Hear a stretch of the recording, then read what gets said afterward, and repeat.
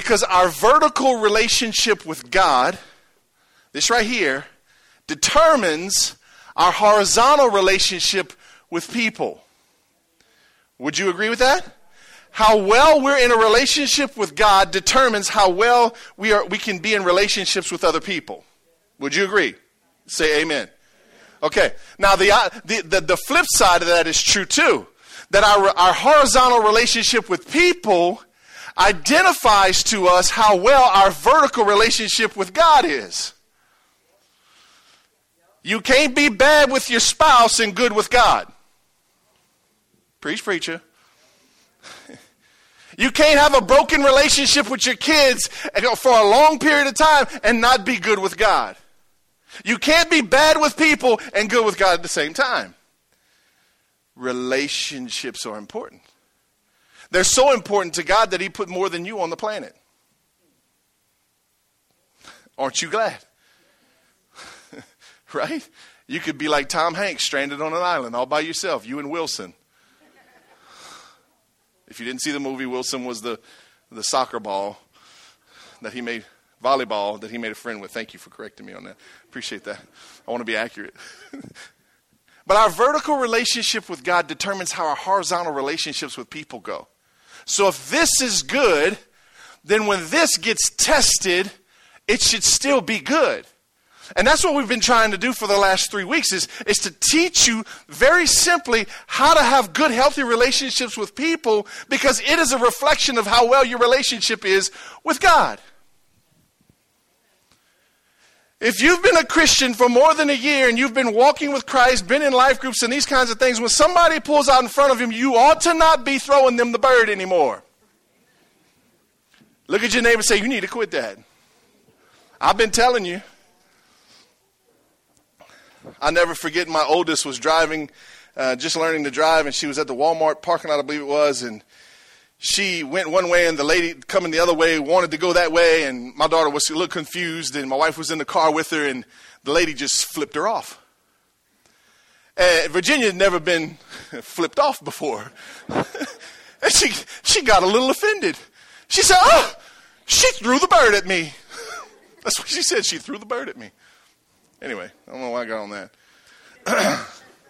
But today we're going to wrap up our series on relationships with the last topic.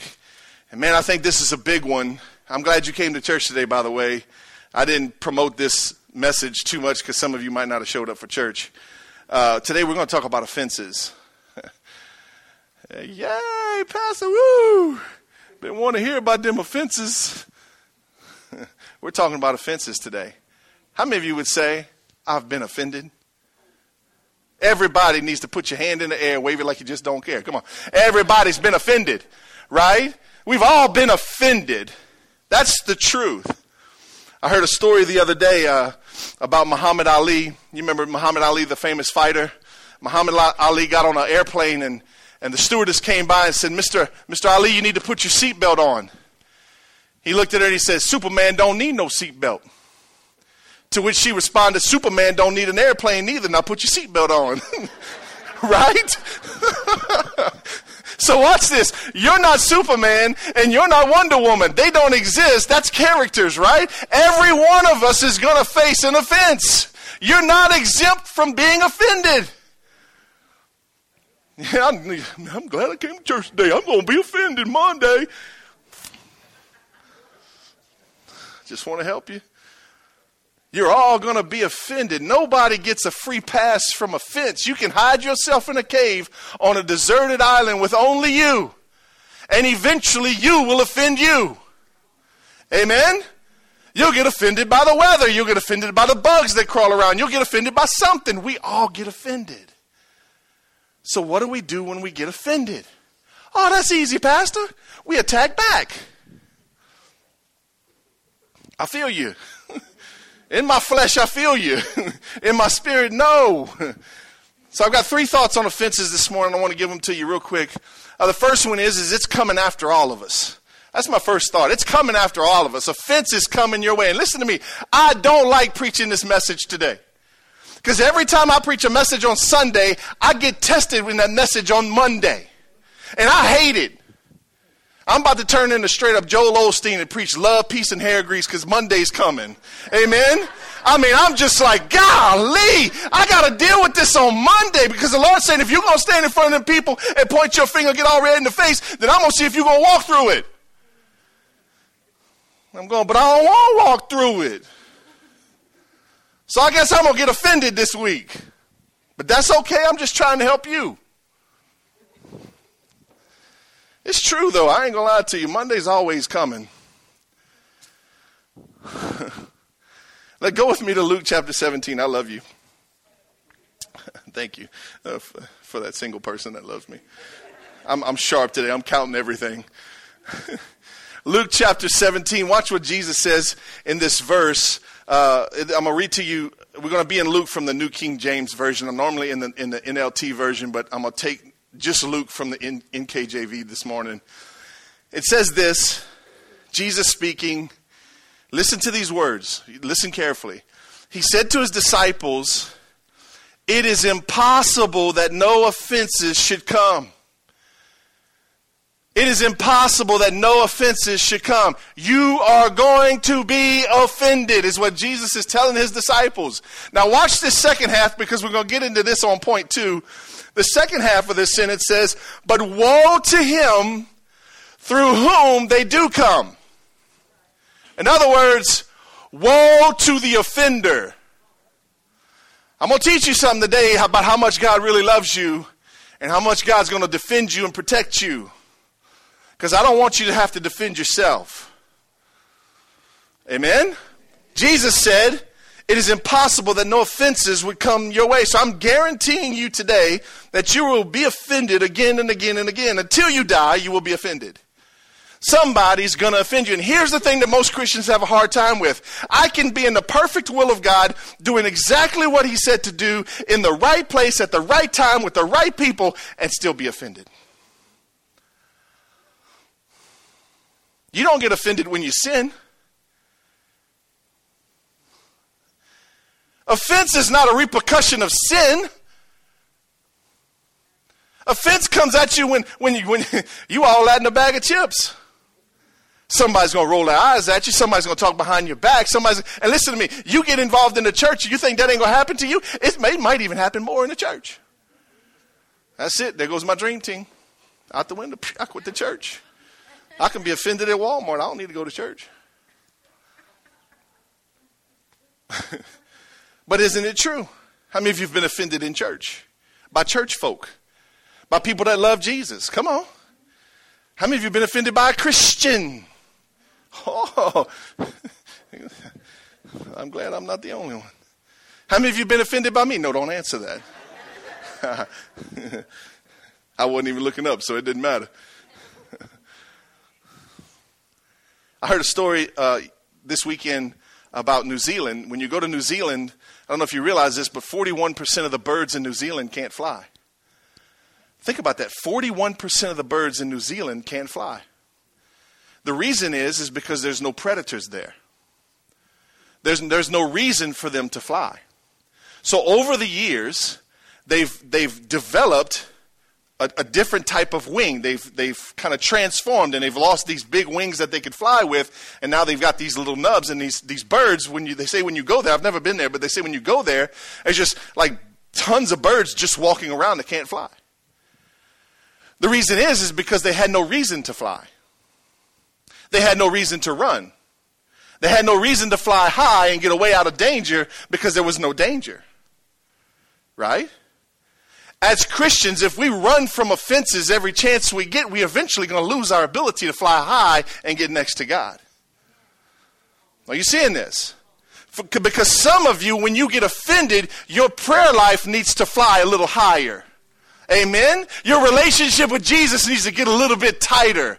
Come on, you need to raise up a little bit. You need to get some lift. An airplane doesn't take off with the wind. An airplane takes off against the wind. Why? Because it needs that contrary offense of the wind to get the lift. How do you know that, Pastor? You a pilot? No, I live by an airstrip.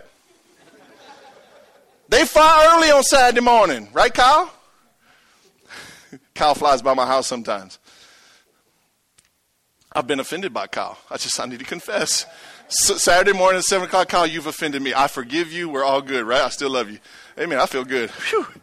I didn't even realize that was in there. You know, it just kind of popped up. Love you, Kyle. I'm just messing. But 41% of them birds can't fly because they have nothing to fly up for. You can see offense one or two ways. You can be offended and respond two ways. One way will take you down into this deep, dark crevice where you become angry, bitter, jealous. You start gossiping. You start murmuring. You start throwing out curses with your mouth. Come on, yet Christians can throw out curses. The Bible says it in James. With the tongue, you can bless and you can curse. You'll get offended and you can go down and get worse, and you'll become bitter and not better.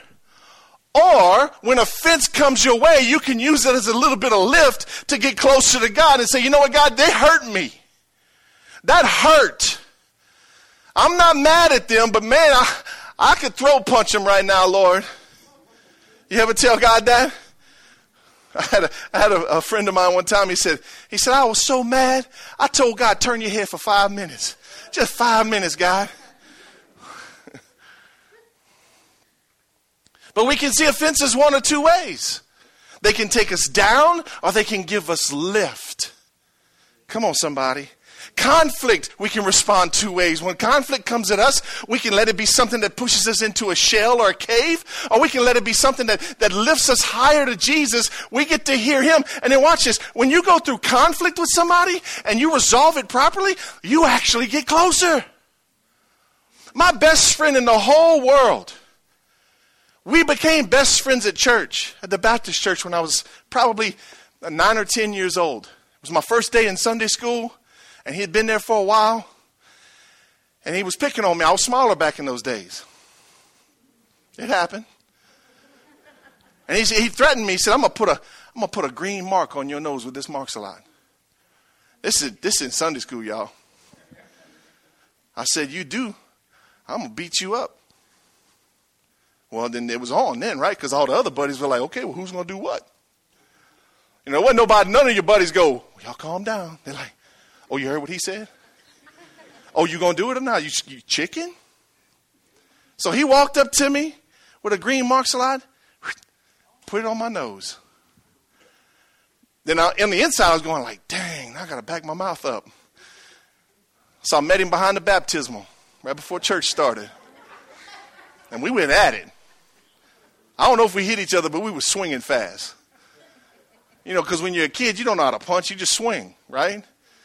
And I remember this lady coming in, and she skull dragged us both around to the bathroom, and she was like, poof. It's amazing how women can turn into like the Incredible Hulk. Say, poof, poof, break that up. And she brings us to the bathroom. Boom. Now, make up. Say you're sorry. To this day, we're best friends. If it wouldn't have been for the conflict, we might not like each other. Now, we don't play with markers around each other, right? That's going to start a war again. I mean, come on. We got to be smart. You see, if you don't face resistance, after a while, you don't get to fly high anymore. Amen? Go with me to 2 Samuel chapter 10. I want to show you a story of an offense. It's kind of a funny story, but it's a story of offense. It's a story of David and some of his ambassadors, his mighty men. We'll pick it up in verse 1, chapter 10, 2 Samuel chapter 10, verse 1. It says, sometime after this, King Nahash of the Ammonites died, and his son Hanun became king. David said, I'm going to show loyalty to Hanun, just as his father Nahash was always loyal to me. So David sent ambassadors to express sympathy to Hanun about his father's death. We still do this today. If there's another country that loses an ambassador or loses a president, the United States sends a representative or an ambassador to that country just as a sympathy, as a sign of honor, just to say, hey, we're here with you, just to condole, right? That's what David was trying to do. David was trying to do the right thing. His heart was to honor Hanun because of Hanun's father, Nahash. So David sent the ambassadors to Hanun to show respects for the loss of his father. Now watch what happens. But when David's ambassadors arrived in the land of Ammon, the Ammonite commanders said to Hanun, their master, do you really think these men are coming here to honor your father? No, David has sent them to spy out the city so they can come in and conquer it. So Hanun seized David's ambassadors and shaved off half of each man's beard and cut off their robes at the buttocks. You can laugh. And sent them back to David in shame. You can be in the right place at the right time, doing the right thing for the right person, and get offended. Did I just prove that to you? Their heart was to do the right thing. What happened to them? They got half their beard shaved off. You might not think that's a big deal, but in those days and in that region, your beard was a sign of your authority and your status. It talked about how good of a man. You couldn't grow a good crop. You wasn't much of a man. About once a year, I shave my beard for some weird reason or another. Usually when the family gets bored. I'll shave my beard, do something stupid, and walk out the bathroom. And so this last time, I shaved it, and I left me some handlebars. All the way. I always wanted to see what I look like with some handlebars. You know, like them biker handlebars, you know, like come down right here. So I shaved it all up, walked into the living room. Everybody's watching TV. I'm just like, and usually Anna will see or somebody, and they're like, Dad! Oh my God! And then they make this big old deal about it, right? But that's fun. And then after I have to shave the handlebars off because I can't live like that, I got to watch this ugly thing grow back. Right? They shaved off half of their beard. And then, I'm not going to demonstrate it for you, but they took a knife and they cut off their robe somewhere's up in here, and their cheeks were exposed. I don't know if a preacher can tap his behind during a message, but I just did. And somewhere along the way, they were exposed on the backside. Are you seeing this? I mean, come on. I ain't gonna lie to you. There wouldn't have been much Jesus in me. Right? I'd have went home with somebody else's robe. I'm going to get me a robe. I ain't going down the street with my stuff hanging out. Amen? Right? Because enough is enough. He shaves their beard off. He cuts the robe up to the buttocks, the Bible says. It's the Bible. This ain't me. It's the Bible. And then he sends them back to David. How many of you say, I'd be offended? Right? 4 of you. The rest of you want your robes cut. That's fine. We'll have a robe cutting service after church. Send you home. Don't get stopped. Now watch this. This is important.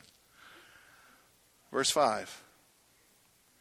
When David heard what happened, he sent messengers to tell the men, stay at Jericho until your beards grow out and then come back. For they felt deep shame because of their appearance.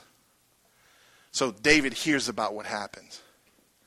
Now, David is a figure of God. He's a figure of Jesus in the Old Testament. And these ambassadors of his are like Christians, are like his sons and daughters. You following? You tracking with me? So David's like a Jesus figure, and the ambassadors are like his children, are followers of Christ. You getting this? So David hears that happened to them, and David says, "Oh, hang on, don't come home. I know you're shamed. I know this is embarrassing. Go to Jericho and stay there. Watch this until your beards grow back out." This is important. Stay there till your beard grows back out. He doesn't say this, but I bet he said, and I'll send a seamstress to tighten up your robes. Right? But he said, go to Jericho. And that's important for a reason, because Jericho stands for the sweet spot. Jericho represents the sweet spot. So what did David say? The father figure, the God figure. What did he say to his children who were offended? He said, don't get mad, don't get angry, don't turn around and fight. Instead, go to the sweet spot. Now, every one of us, if you're a believer, you have a sweet spot to go to. Whether you go there or not, that's up to you. But you have a sweet spot. It's called the being in the presence of God. It's called getting alone with God and getting in the moment with God. So watch this. What's God saying to us today is that when people offend you, and they will, when they offend you, don't throat punch them. Go to your sweet spot. Right? Shake your head. Yes. Go to the sweet spot. What does that mean? That means don't say nothing back. Don't fight back. Don't retaliate. Don't do something that would embarrass you more. Go to your sweet spot. Come close to me. Why? Because I need to speak truth over the lie they just spoke over you. I need to come against what they just said to you. And you need to come over here, get next to me, and grow out of these emotions that you're feeling right now. Come on. You need to grow out. Look at your neighbor, say, grow out of it. Look at the other neighbor, say, grow your beard back. If it's a woman, you can tell him anyway. David said, go to Jericho, the sweet spot, until your beard grows back. Watch this. Don't fight back. God never called us to fight back against flesh and blood, did he? Where's our battle? In the spiritual realm. Our battle is not flesh and blood. God never said fight back flesh and blood, did he? Did he ever say to throat punch somebody? Did he ever say to curse them out? He said you can because your tongue's out of control. But he never said to do that. What did he say? Come to me. Let me help you process these feelings, emotions, and this wound and this hurt. And we're going to grow you up out of this thing. How does he do that? He does that by speaking truth to the lie that you were just spoken to. Somebody tells you, oh, you ain't no good, you greedy. Well, that's offensive, right?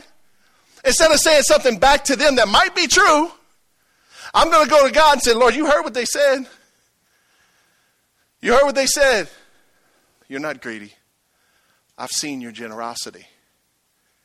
In fact, when I tell you to be generous, you're generous. So don't believe what they said. Here is the truth. And in that moment, in the sweet spot, God takes the truth and he slips out the lie and places the truth back into your life. If you don't go, you don't get that truth. And they don't go to Jericho, it gets worse. Right? You fight back, it doesn't get better. You don't learn to let it go, it doesn't get better. It only gets worse. When you don't process your pain, it only gets worse. You got to process your pain with Jesus. You got to process it with God in the sweet spot. Come on, do you have a sweet spot? When somebody hurts you, do you have a sweet spot that you go to? When you're down and out and depressed, do you have a sweet spot that you go to? When you've fallen flat on your face in sin, is there a sweet spot that you can go to, which is called God's presence? Do you know how to get into God's presence? It's simple. You get into a quiet place and you quiet yourself down and you say, Lord, I need you right now. Would you come and be with me? It's one of the manliest things you can do. I was raised up, you a man if you punch somebody back. You're a man if you defend yourself. You're a man if you know how to cuss somebody out. You can't cuss right, you ain't a man. That's the way I was raised. That is not godly. In fact, it's not even manly. I'm preaching good. It's not even manly. It takes a real man to not throw punch you, not cuss you out, but walk over here and get up in God's presence and say, Lord, I'm mad. I'm about to knock somebody out, Lord. I need you. How do you know that? This is me. This is how it normally works for me. Lord, they messed with my kid, Lord. Right? You're like, Pastor, I don't know if I could go there. I don't know if I could either. Nobody's ever messed with my kid, and I pray they never do. But if they do, we'll find out. But my goal is to get to the sweet spot, right? Come on. Why? Because I need to be here, because it's the godliest, manliest thing I can do is get into the presence of God and process this pain, process this offense, let him speak truth to it and push the lie out of it. Come on. Because when somebody says a lie to you, the enemy jumps all over that. Right? Oh, been telling you. You see, they said it too. You lazy. You no good. Now watch this. If you don't get in a hurry to get to the sweet spot, you got to sit there and listen to the bull of the devil. I'm going to clean it up real good. You got to listen to the devil's bull the longer it takes you to get to the sweet spot. Come on. Listen, when you get offended, there's not a period of time that you got to go, well, I just got to deal with this myself. I got to post it on Facebook. I got to call Sarah and tell her all about my No. Before you call anybody, you go to the sweet spot, you process it with God and shut the devil up. Why? Because he needs to be shut up. Right? Come on, you know how it is. When you get offended, what happens? You start arguing in your mind. Well, I should have told him this, and I should have said this. Oh, let me get into the person. Oh, say this, and they call you best friend that likes to murmur with you. Say, ouch. You know what friend you call when you get offended. Come on. Don't be all religious this morning. We all got that one friend that's got a big ear, right? They got one big old ear and a big old mouth. This ear's small, but this ear's they big, right? And all you got to do is say, And then that ear goes, whoop. What happened, girl? Tell me all about it. I'm going to pray for you. Yeah. You going to pray on me. You're not going to pray for me. Yeah, girl, we're going to pray for them. Yeah, you're going to curse them. Right? You seeing this? Now watch. The Bible says something about this. This is point 2. So the first thought is it's coming your way. You can't get away from it. It's just going to happen. Instead of taking out vengeance, you need to do this. You just need to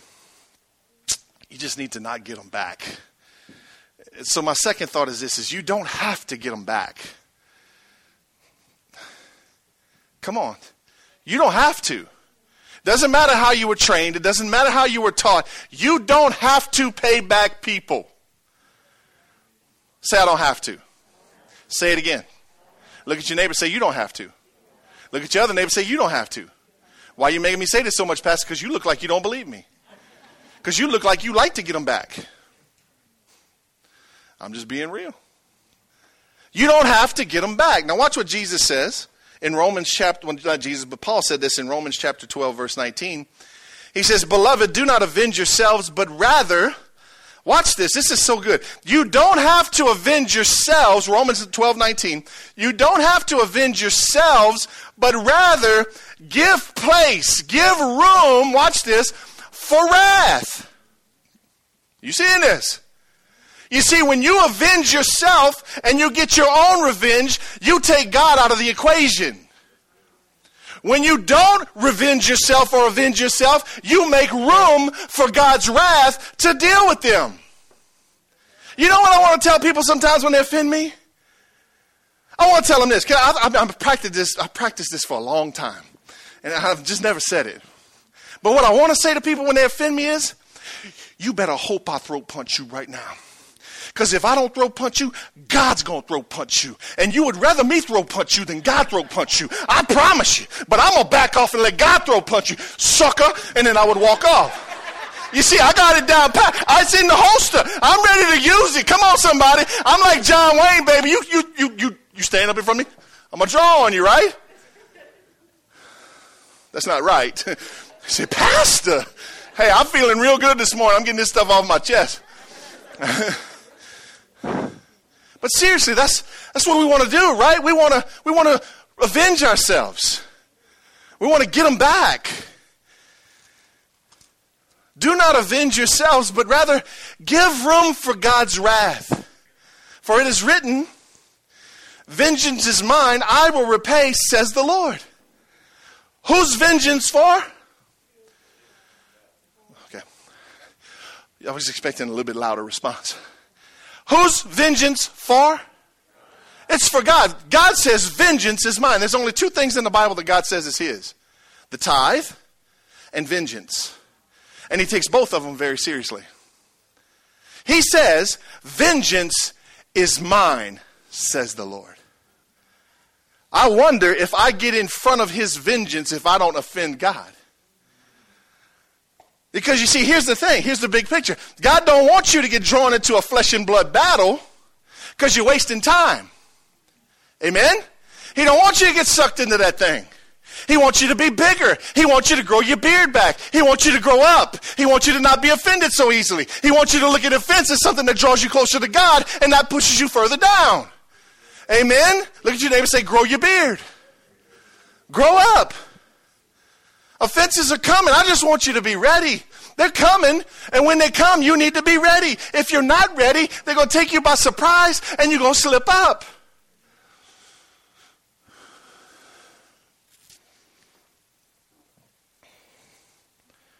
Now, we start off in Luke chapter 17. Let's go back to verse 1, then we're going to tackle verse 2, because I want you to understand how serious God takes this vengeance.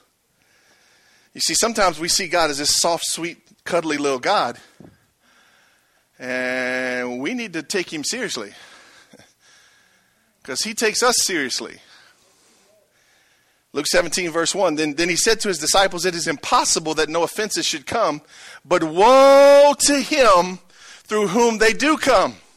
In other words, it's going to be trouble for the person that offends you, is what God's saying. Verse 2, it would be better for him if a millstone was hung around his neck and he were thrown into the sea than that he should offend one of these little ones. That's where I got my statement from. You better be glad I said something stupid to you, because if God would deal with you, you know what I'm saying? That's why it's scriptural. It's biblical. But listen to that. It would be better if a millstone was hung around your neck and you were thrown into the ocean than to have to go through what I'm about to bring you through.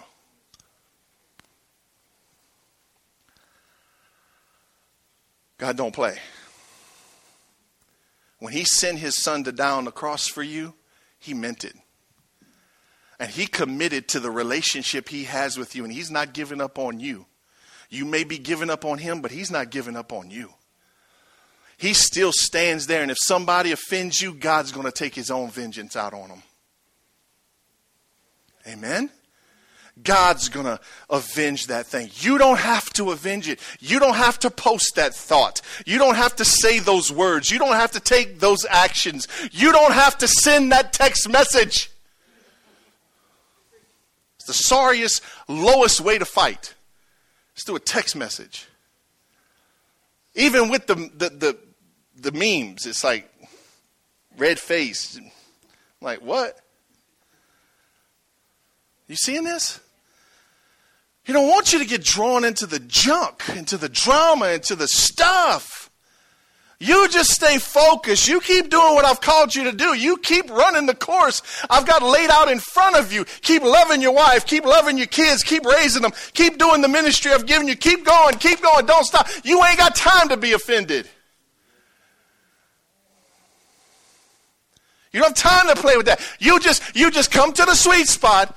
Tell me all about it. I'm going to help you process the pain. I'm going to take care of them. You keep going this way. Can I tell you, I've seen God deal with people that have offended me to the point where I've been like, okay, Lord, that's enough. Like, Lord, that's enough. No, stop, Lord. To where I can't take, I get uncomfortable. I've had people come against me and I didn't retaliate. Oh, but I wanted to. And I just said, Lord, that hurt. Because you know my heart behind this whole thing. And you know that wasn't my heart. He says, I know. You just keep doing what I called you to do. I'm going to take care of them. Okay. And then when he's taking care of them with his vengeance, I'm getting uncomfortable. And I'm like, Lord, that's enough. Because you see, you got to understand how much God loves you. You got to understand how much he takes you seriously. I'll just share something with you. One of my greatest, I'll call it a fear, but it's not like a fear that plagues my life. It's just, especially when my kids were younger. if somebody would lay a filthy hand on one of my kids. I've talked to Pastor Bubba about this, and he and I, well, all the pastors, we talk about this. And if somebody would have ever touched one of my kids, I'm telling you, I don't know what I would do. That's what scares me. That's my fear. My fear is I don't know what I would do. I would want to do the right thing, but I'll be honest with you, I don't know what I would do to the person that touched one of my kids. Anybody feel me? You understand what I'm talking about? You feel that? You feel that weight? You feel that seriousness? You feel that responsibility over your children? You feel that? When I'm talking about that, you're feeling that, right? Take that and multiply it times 1,000, and that's how God feels towards you. And when somebody or the enemy messes with you, God takes that seriously. And he don't want you to get in the way. He wants you to come to the sweet spot. Let him process the pain. And then keep on about the mission. He's going to take care of them. In fact, you do them a favor if you take care of them before God does. That's just for real. Amen? You got to let them go. You got to let them go. You got to not pay them back. You just got to, you don't have to get them back. My third thought is this, and I'm going to wrap it up. You just got to let them go. You just got to let them go. Come on now, this is where the rubber's going to meet the road this morning. Because you're just going to have to let them go. Pastor, come on, man. I got to let them go, yeah. You got to let them go. Well, what does that mean? You got to forgive them. Because you see, God takes vengeance very seriously, and he also takes forgiveness very seriously. I'm going to show you in Scripture real quick how God feels about forgiveness or unforgiveness. Go with me to Matthew chapter 18. I'm going to wrap it up with this. You getting something? Matthew 18.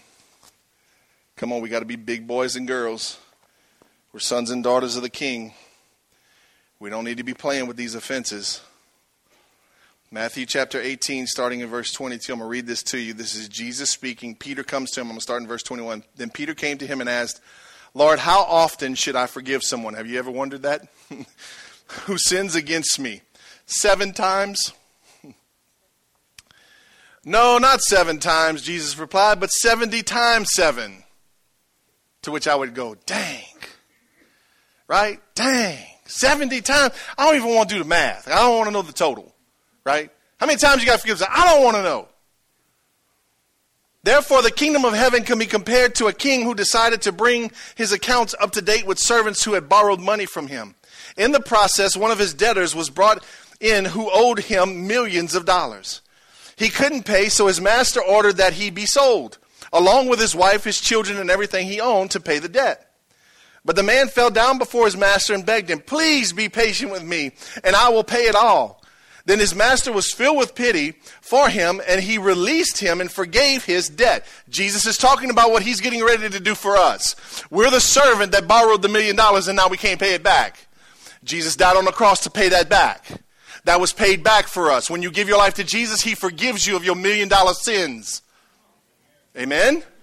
All right, verse 29. But when the man left the king, now that he's been forgiven, now that he's been set free, now that he has no more debt, he went to a fellow servant who owed him a few $1,000s. He grabbed him by the throat and demanded instant payment, by which that's where I got throat punch. Verse 29, his fellow servant fell down before him and begged for a little more time. Be patient with me and I will pay it. I will pay it, he pleaded. But his creditor wouldn't wait. He had the man arrested, put in prison until the debt could be paid in full. When some of the other servants saw this, they were very upset. They went to the king and told him everything that happened. Then the king called the man in he had forgiven and said, you evil servant, I forgave you that tremendous debt because you pleaded with me. Shouldn't you have mercy on your fellow servant just as I had mercy on you? Here we go. Then the angry king sent the man to prison to be tortured until he had paid his entire debt.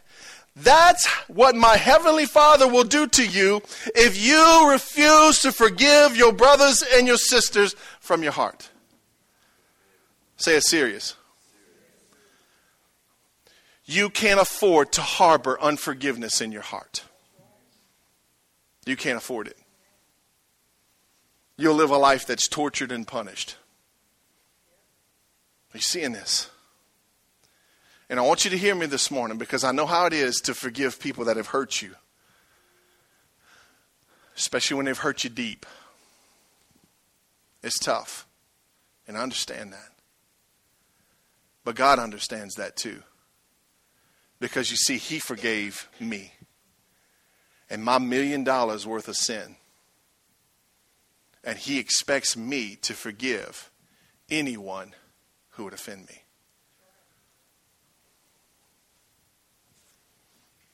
You seeing it?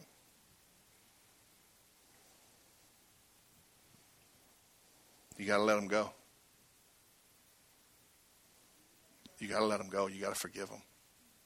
And I know there's people in here this morning, and you've had a hard time forgiving some person or some people because they've done you wrong. And legitimately, they did you wrong. You see, you can be 100% right and they can be 100% wrong, and God still expects you to forgive them. Who's the vengeance for? God. The vengeance is God's. Who's going to pay them back? God is. What do we need to do? Forgive them. Why? Because unforgiveness locks me up in prison. They're at Disneyland having a blast, and I'm sitting here in Eunice, Louisiana in a pity party. You seeing this? That's how it works when you don't forgive people. They go on la-di-da-di-da, living life like it is. Don't care about you. They're not harboring unforgiveness in their heart. Right? If you are, you've imprisoned yourself in a torture camp. And you're living with torture. And the more you talk about it, the bigger it gets. The more you share it with other people, the bigger it gets. The more you let your thoughts get out of control and you think about it and you process it while you're laying on the bed at night trying to fall asleep when you can't because you harboring so much unforgiveness in your heart.